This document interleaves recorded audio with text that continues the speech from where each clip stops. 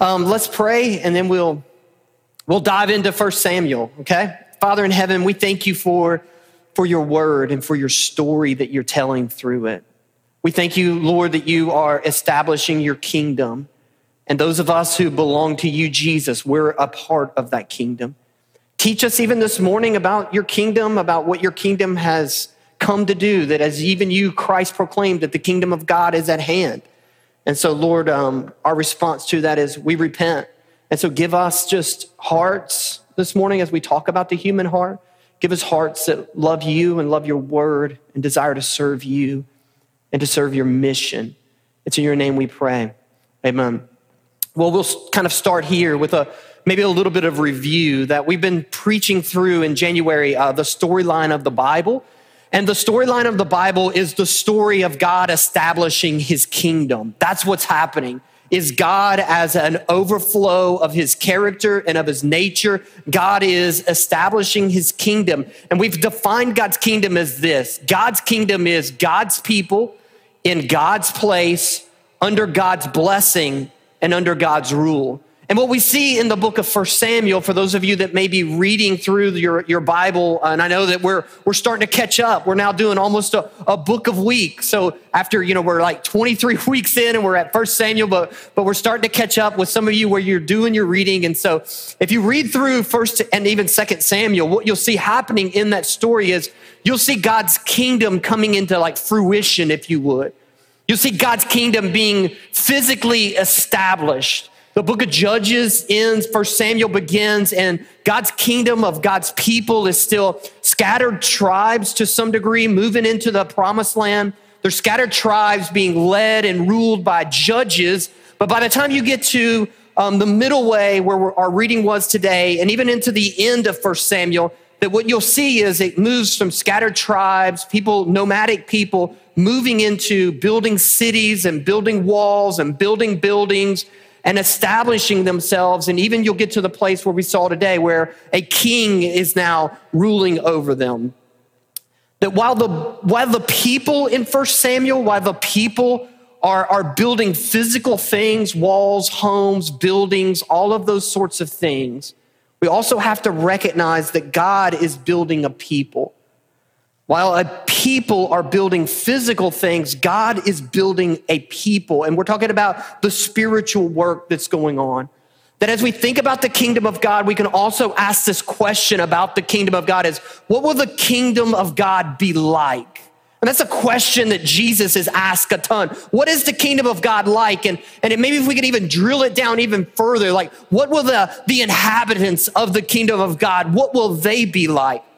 We could say it like this. What is the ethos? What is the attitude, the climate, the culture of the kingdom of God? And 1 Samuel gives us a glimpse of that. But what we see in 1 Samuel is we see kind of the ethos. We see three truths that make up the ethos of the kingdom of God, the attitude of the kingdom, the climate of the kingdom. I'm going to give two of those for you now, and we'll hit one of them later in the sermon. So what we have is we have two universal, unchanging truths about the kingdom of God. And here's the first one. God opposes the proud, but gives grace to the humble. That the people of God who make up the inhabitants, who make up the kingdom of God, God's people in God's place, so God's people, they will be marked by humility and not pride. So 1 Samuel will open up with the story of a barren wife named Hannah who will cry out to God that God would bless her with a child. She will plead with the Lord that the Lord would open her womb and bless her with a child. And God does it. And that child is Samuel. And then in chapter 2 of 1 Samuel, you'll see Hannah sing a song, a word of praise, give this word. And the refrain throughout, the very crux of the song that she's singing is that very song, that God, you oppose the proud, but you give grace to the humble. And you have graciously, because I've humbled myself before you, you've heard my plea, you've heard my prayer, and you've blessed me with this child. That's the first one, and that will be a refrain throughout the entire Bible, that God opposes the proud but gives grace to the humble. Number two, This will come much later in the book of 1 Samuel, but it is formative throughout the Bible. It's found actually beyond even our reading in 1 Samuel 16. God says this, that the Lord sees not as man sees. For man looks on the outward appearance, but the Lord looks on the heart. And so the story of 1 Samuel will be that very thing. It will be those two truths coming together. It would be man looking on the outside and choosing a king by the name of Saul, and that king will be proud. And then it'll be God looking upon the heart and God choosing for the people a new king and a better king, a king that everybody overlooks, a king who will be humble, and his name is David. In fact, there are three sub-characters throughout the book of 1 Samuel. You would normally say there's three main characters, but the main character in 1 Samuel is God, right? The main character throughout the whole Bible is God. And so there are three sub-characters / main characters throughout 1 Samuel, and they are Samuel, and Samuel is the last judge and also the first major prophet since Moses. So there's been a span of time where there hasn't been a prophet in the land, and now there's a new prophet, and his name is Samuel. He's the last judge and the first prophet. The second main sub-character is the person of King Saul, and King Saul will be the people's king. He will be the people's champ with the people's elbow. No, that's for the wrestling fans in the room. He is King Saul. He is the people's king. And then there will be King David, who is the Lord's king. The book of Judges, where we were 2 weeks ago, and if we followed in chronological order, we would be there. The book of Judges ends with this verse, Judges 21:25. It says this, "In those days there was not a king in Israel. Everyone did what was right in his own eyes." And so there's a tension building. Do you feel it? Where you say, oh, if only they had a king. If only the people had a king, and then all of this chaos, because that's how Judges ended, and all of this evil would be subdued. And Samuel opens up with this, the people's king. That what happens in Samuel is the people come to Samuel the prophet, and they say to him, give us a king like all the other nations have kings, and that's the key. We want a king like every other nation has a king. Now, let me just make this as a side note, that a king ruling God's people, a king under God, established by God, was always part of the plan. Like, this isn't God changing his plan, taking it out his eraser, saying, hey, I'm going to make in a new plan. God's plan, and we could look, if we had time, through the Old Testament prophecies saying that a king will rule, a scepter will never leave Judah. So we have a picture of a king coming. But the difference is God's plan was to always have a king who ruled under God, on behalf of God. But what the people of Israel are asking for is they're saying, hey, we want a king instead of God. That's the difference. God's plan was always a king. In fact, God's blessing to his people will come as God's king rules in God's stead, ruling his kingdom. God is ruling his kingdom through his king that he has established and appointed and anointed. But what the people are asking for is they're saying, we don't want that. We want a king instead of you, God. And so God does that. He grants them their prayer. He gives them a king, and he chooses for them King Saul. Now, Saul is the prototype king. Saul is the dude that if you were to pick a king, you would pick King Saul. That 1 Samuel describes Saul like this. First of all, it says he's a handsome man. In fact, the Bible says this, that not a man among the people of Israel was more handsome than he was handsome.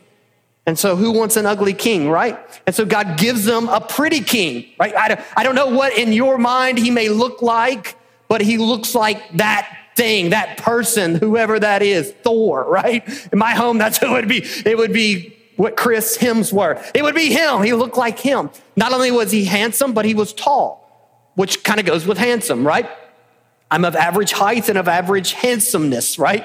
And he's tall. In fact, the Bible says he is taller than anyone else. He's impressive. And God says, here is your king, Israel. And he appoints King Saul. Saul comes together as king, and Saul was a good Republican because the first thing that he did was he put together an impressive army. That's just a little political humor. I'm just kidding. but he puts together an impressive army. He builds up the military. And so that's what he begins to do. In fact, the Bible says this, at any time that King Saul saw a strong or valiant man, he enlisted him into his army. And Israel begins to go to war. And as they go to war, they see success. Let's pick up the text there. 1 Samuel chapter 15, verses 1-3 says this, and Samuel says to Saul, the Lord sent me to anoint you king over his people Israel. Now, therefore, listen to the word of the Lord. Thus says the Lord of hosts, I have noted what Amalek did in Israel in opposing them on the way when they came up out of Egypt. Now go and strike Amalek and devote to destruction all that they have. Do not spare them, but kill both man and woman, child and infant, ox and sheep, camel and donkey. Now let's pause there. It's a tough text. I mean, I will give that to you. That's a tough text. And oftentimes people on the other side of Christianity and on the other side of the Bible, when they read a text like that, gosh, 1,000 questions come into their mind, or maybe just one. Why would God do that? I thought this was the God of love. How can God command his people to destroy children and infants? And I understand that. But let me just also say this, that if you struggle at this point with God, if you struggle in the Bible and then in the storyline of the Bible, at this point with God destroying unjust, evil people, with God saying, wipe unjust, evil people out, you're really going to struggle when you get to the New Testament and you see God wiping out his innocent son. You're really going to struggle there. But this is what God is doing. What is happening? Why? Why is God commanding this? Well, here's why God is commanding this. Remember that second point? Man looks on the outward appearances, but God looks upon the heart. And as God looks upon the heart of the Amalekites, what God sees in their heart is evil, war, and violence. That the Amalekites were an evil people. They were an unjust people. That historically, what we see even in other ancient historical documents is that the Amalekites were like the pirates of the desert. They would lie in wait for people to wander or to pass through the wilderness, the desert, and then they would pounce on them. They're like the Tuscan Raiders, the sand people of the ancient Near East. That's who they are from Star Wars. That in Egyptian writings, they're called the plunderers. And what they would do is they would lie in wait and they would attack like a lion would attack a herd or a group of wildebeests in the jungles or in the Serengeti. That's how they would work. Have you ever seen that on National Geographic, how they do? A lion circling this group, this traveling band of wildebeests. And then how do lions work? Well, they work from the outside. They pick off, they chip away at the weakest of the group, and they would see a weakness and then they would pounce on that weakness and they would go to work. And here's how the Amalekites would work. They would destroy and kill whatever they thought was worthless, and they would keep whatever they thought was of value, the bounty. And they did this to the children of Israel. As Israel was wandering in the desert, in fact, 3 different times, the Amalekites partner up. They team up with other nations in order to try to destroy and to plunder and to chip away at and pick away at Israel. And now God says to Saul, I want you to completely and utterly wipe them out. Why? Because this is an act of justice. In fact, look at the rules of engagement that he says. Basically, make sure, this is what he's saying here. Saul, I want you to basically make sure that you do not do what they do. It's not about you getting bounty. It's not about you getting rich. It's not about the Israelites getting even. It's about me enacting my justice through you. That in fact, we could say this, historically speaking, many countries, they'll go to war in the name of truth and justice, but what they're really after is power and profit.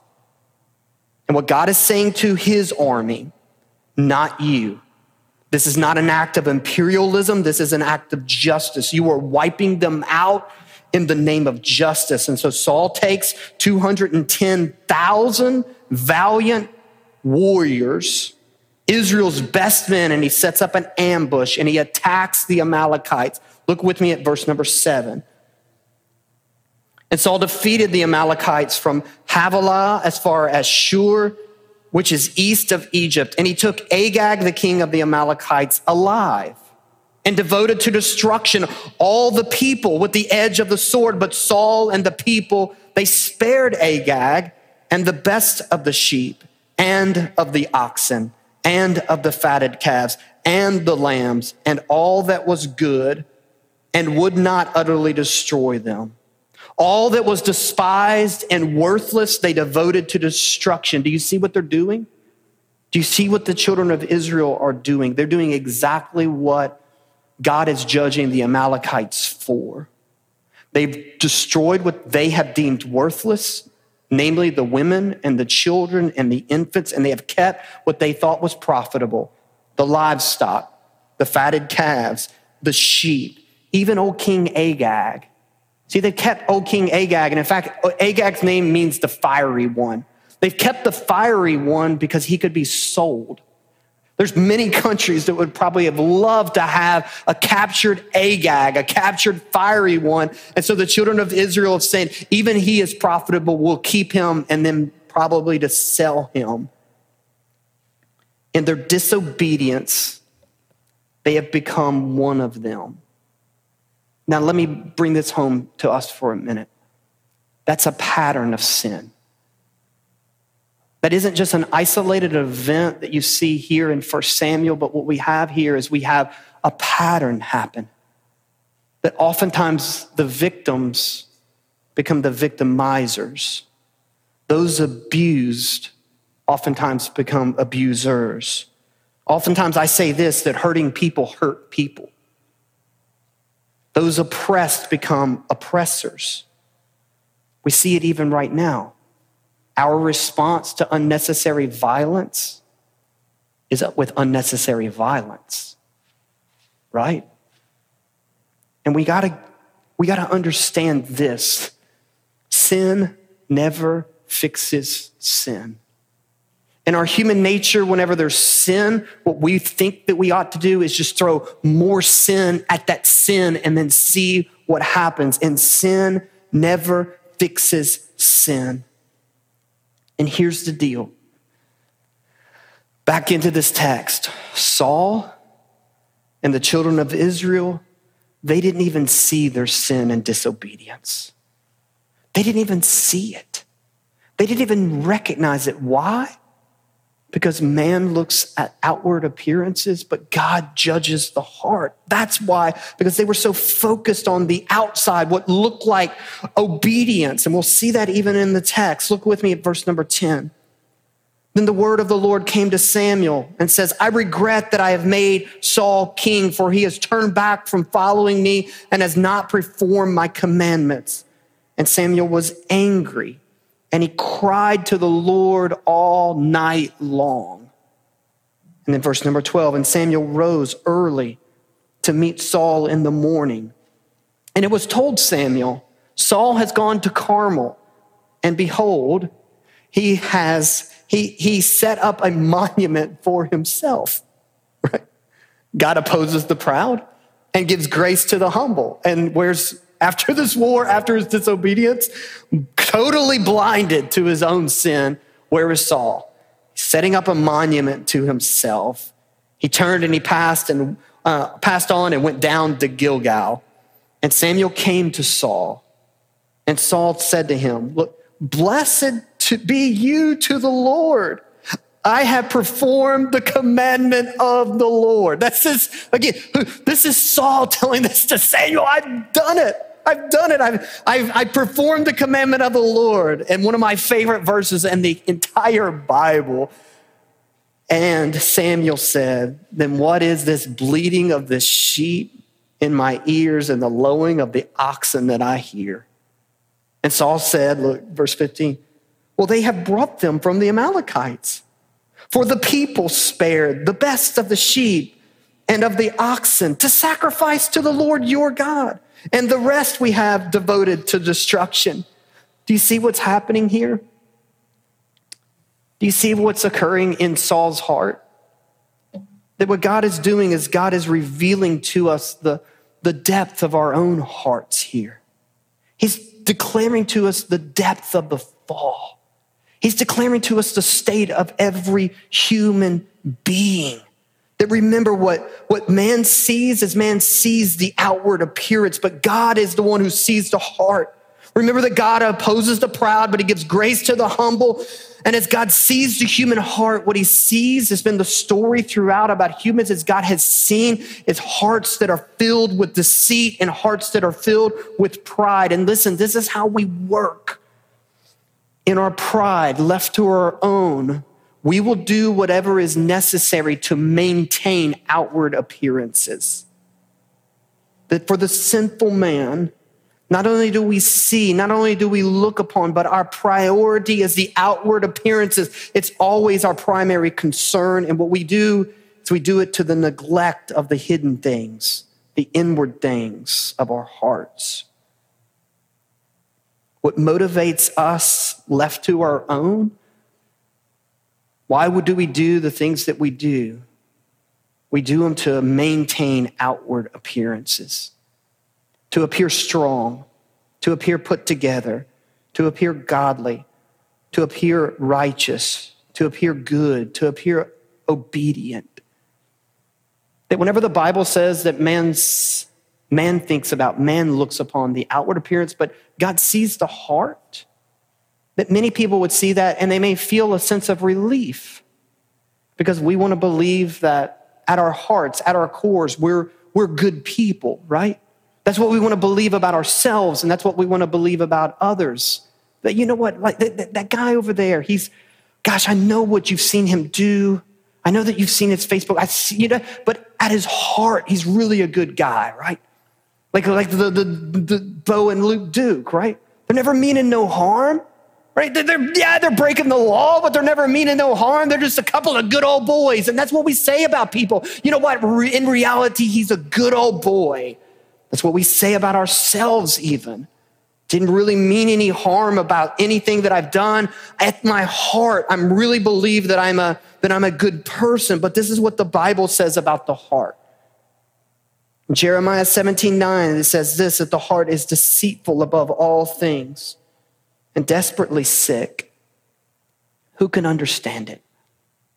It's as if God would say to us, like, hey, I want you to go on a scavenger hunt. I want you to look high and low all over the earth. And what I want you to do is I want you to come back with the thing that has the most potential for evil, the thing that is desperately sick, the thing that has the most potential to be so deceitful. Bring that thing back to me. And you know what you would carry back to God? The human heart. And let me just take it a step further. You would take back to God your own heart, my heart. But here's what we do. In order to reel away from the reality of our own human heart, what we do is we do the same thing that Saul has done. We self-deceive. In an effort to maintain outward appearance, we self-deceive. As Tim Keller puts it, he says, we're masters at self-deception. In fact, look at Saul's self-deception, verse number 20. And Saul said to Samuel, I have obeyed the voice of the Lord.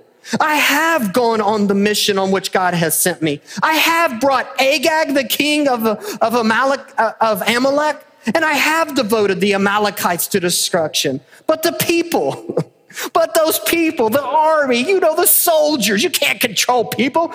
The people, they took of the spoil, the sheep and the oxen, and the best of the things devoted to destruction. In order to do this, though, here's my plan. I've got a plan for all of this. It's to sacrifice to the Lord your God in Gilgal. Can you recognize the self-deception? I've done all those things. I took God's plan and I made it a little bit better.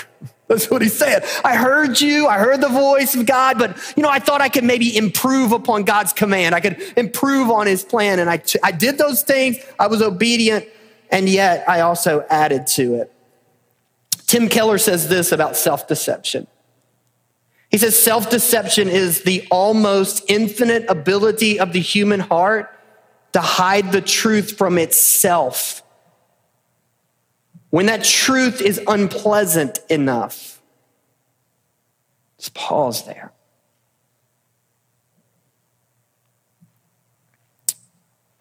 Welcome to my Tuesday. I found this on Tuesday and oh my gosh, because I see my own heart in this. It's not even about others. It's self-deception. We deceive ourselves. He goes on and he says this, it is the ability to know the truth, but not know the truth because you don't want the truth.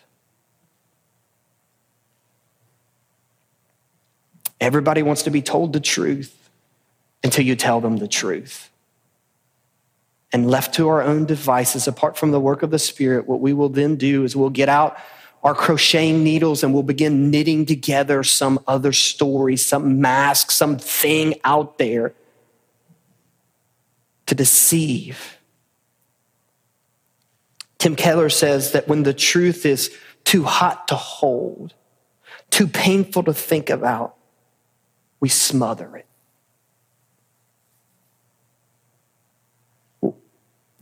And maybe this is you who's watching. Maybe this is you in the room. Why can't you admit that you drink too much? Why can't you admit that and get help for it? I'll tell you why, because the truth of that's too hot to hold. And so you just self-deceive and you continue doing what you've been doing in your life.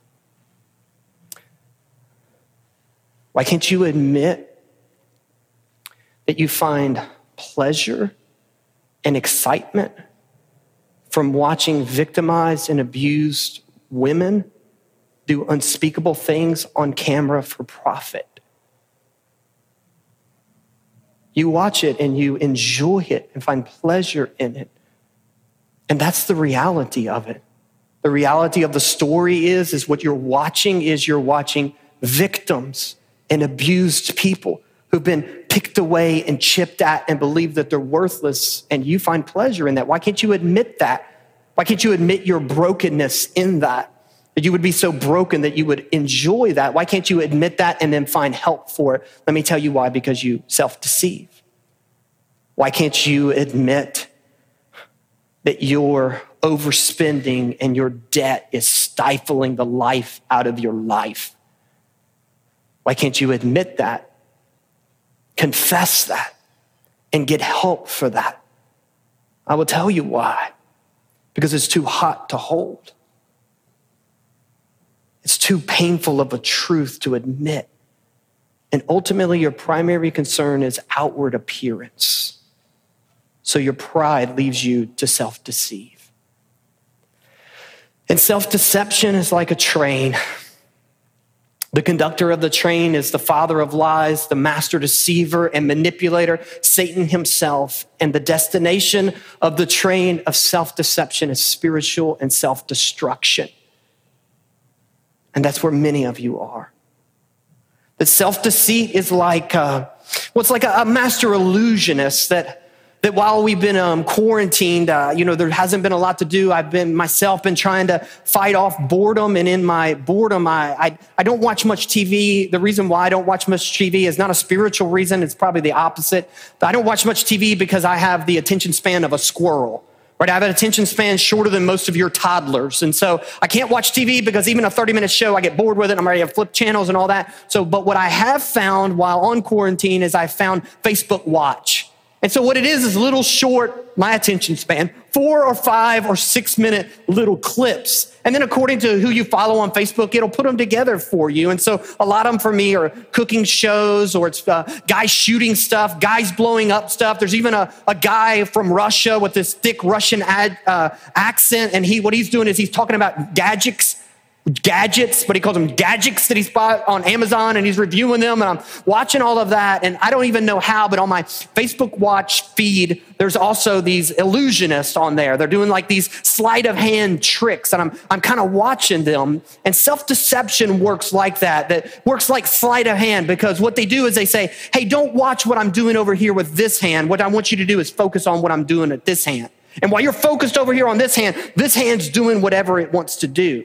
And that's the way self-deception works. Don't watch the disobedience over here. What I want you to see is the obedience or something else over here. And in fact, that's what King Saul tries to pull on Samuel and tries to pull over on the Lord. The first thing he does is he shifts the blame. Just like we saw Adam in the Garden of Eden. It's not me, God. It's this woman that you've given. He does the same. He shifts the blame. Don't look at me, but look at others. Look at this army. They're the ones that have done this. I'm just following the people. They've done it. They've gathered it. And then the second thing he tries to do is he tries to rectify his disobedience in that area with seemingly obedience, seemingly sacrifice, some sort of religious thing. He says, we saved it in order to sacrifice to the Lord, your God. Now notice even that. This is Saul saying this to Samuel. Saul saying, it's your God, Samuel. It's almost even in his sin, there's a distance there where he no longer refers to God as his God, but now he's referring to him as your God in Gilgal. And look at what Samuel says in verse number 23. And Samuel said, has the Lord as great delight in burnt offerings and sacrifice as in obeying the voice of the Lord? All that the good that you want to do never outweighs, or even all the good that you do never outweighs the bad. It doesn't work like that. Behold, to obey, obedience is better than sacrifice. That's the third universal truth of the kingdom of God. Our obedience is always better than our sacrifice. Our obedience at believing and trusting God's word is always better than our religiosity, our religion of sacrifice, anything that we may do for God. And he says, and to listen is better than the fat of rams. For rebellion is as the sin of divination, and presumption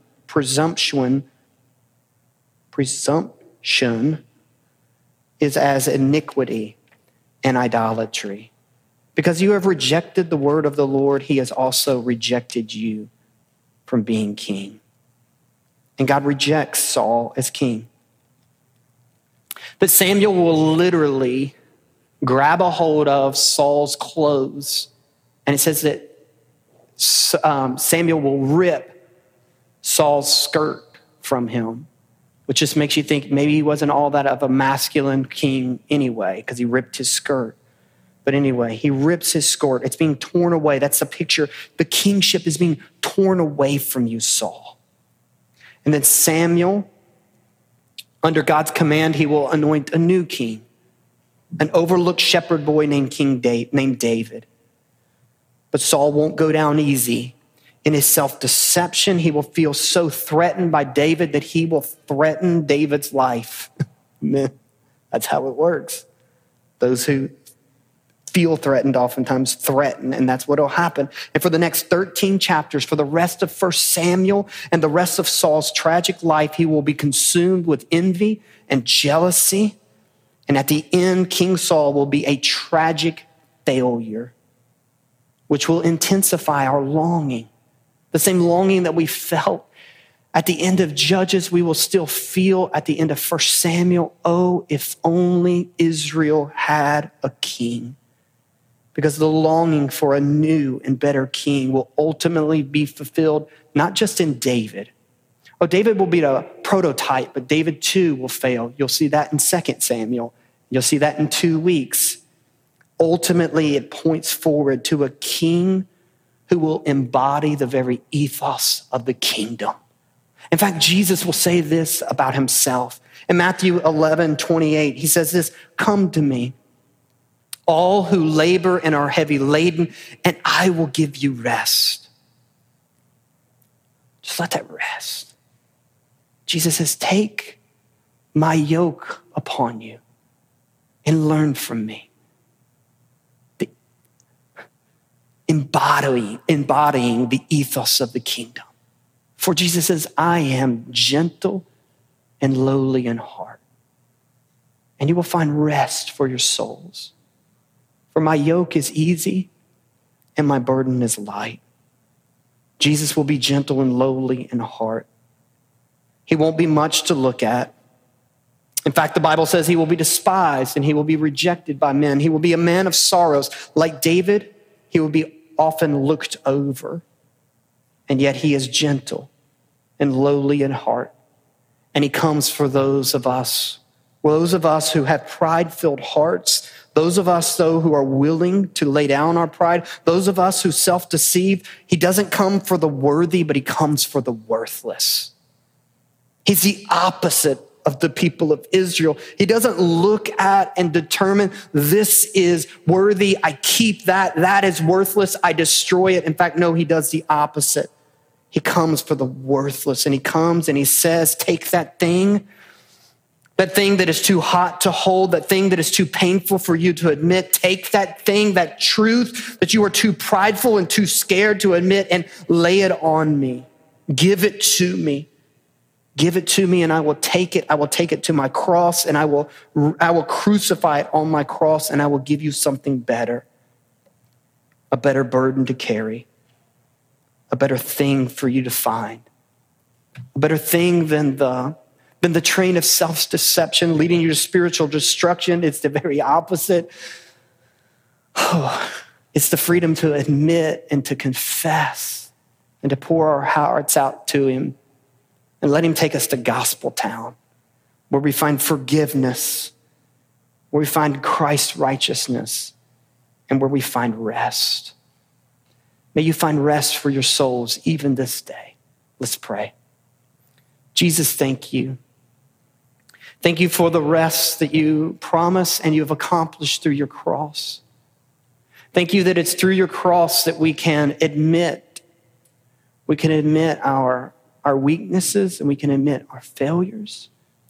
We can admit the thing that is too hot to hold, too painful to admit. As I even think about the words of David, as David cries out in Psalm 33, and as David says that when he held his sin in, when he held it in, that his bones wasted away. And Father, I pray like for us, Lord, that we could lay down whatever it is that we're carrying, Lord. That we could lay that thing down at your feet through confession and admitting to it, and by receiving salvation from you, Lord. So many folks, Lord, we try to self-deceive through our righteous acts. And really, it's just our pride. It's just our pride. Lord, I pray that you would crush our concern for outward appearances, Lord, and we would just admit, we'd have the strength to admit it all before you, Lord. For your fame and for your glory, Lord, we pray that. Amen.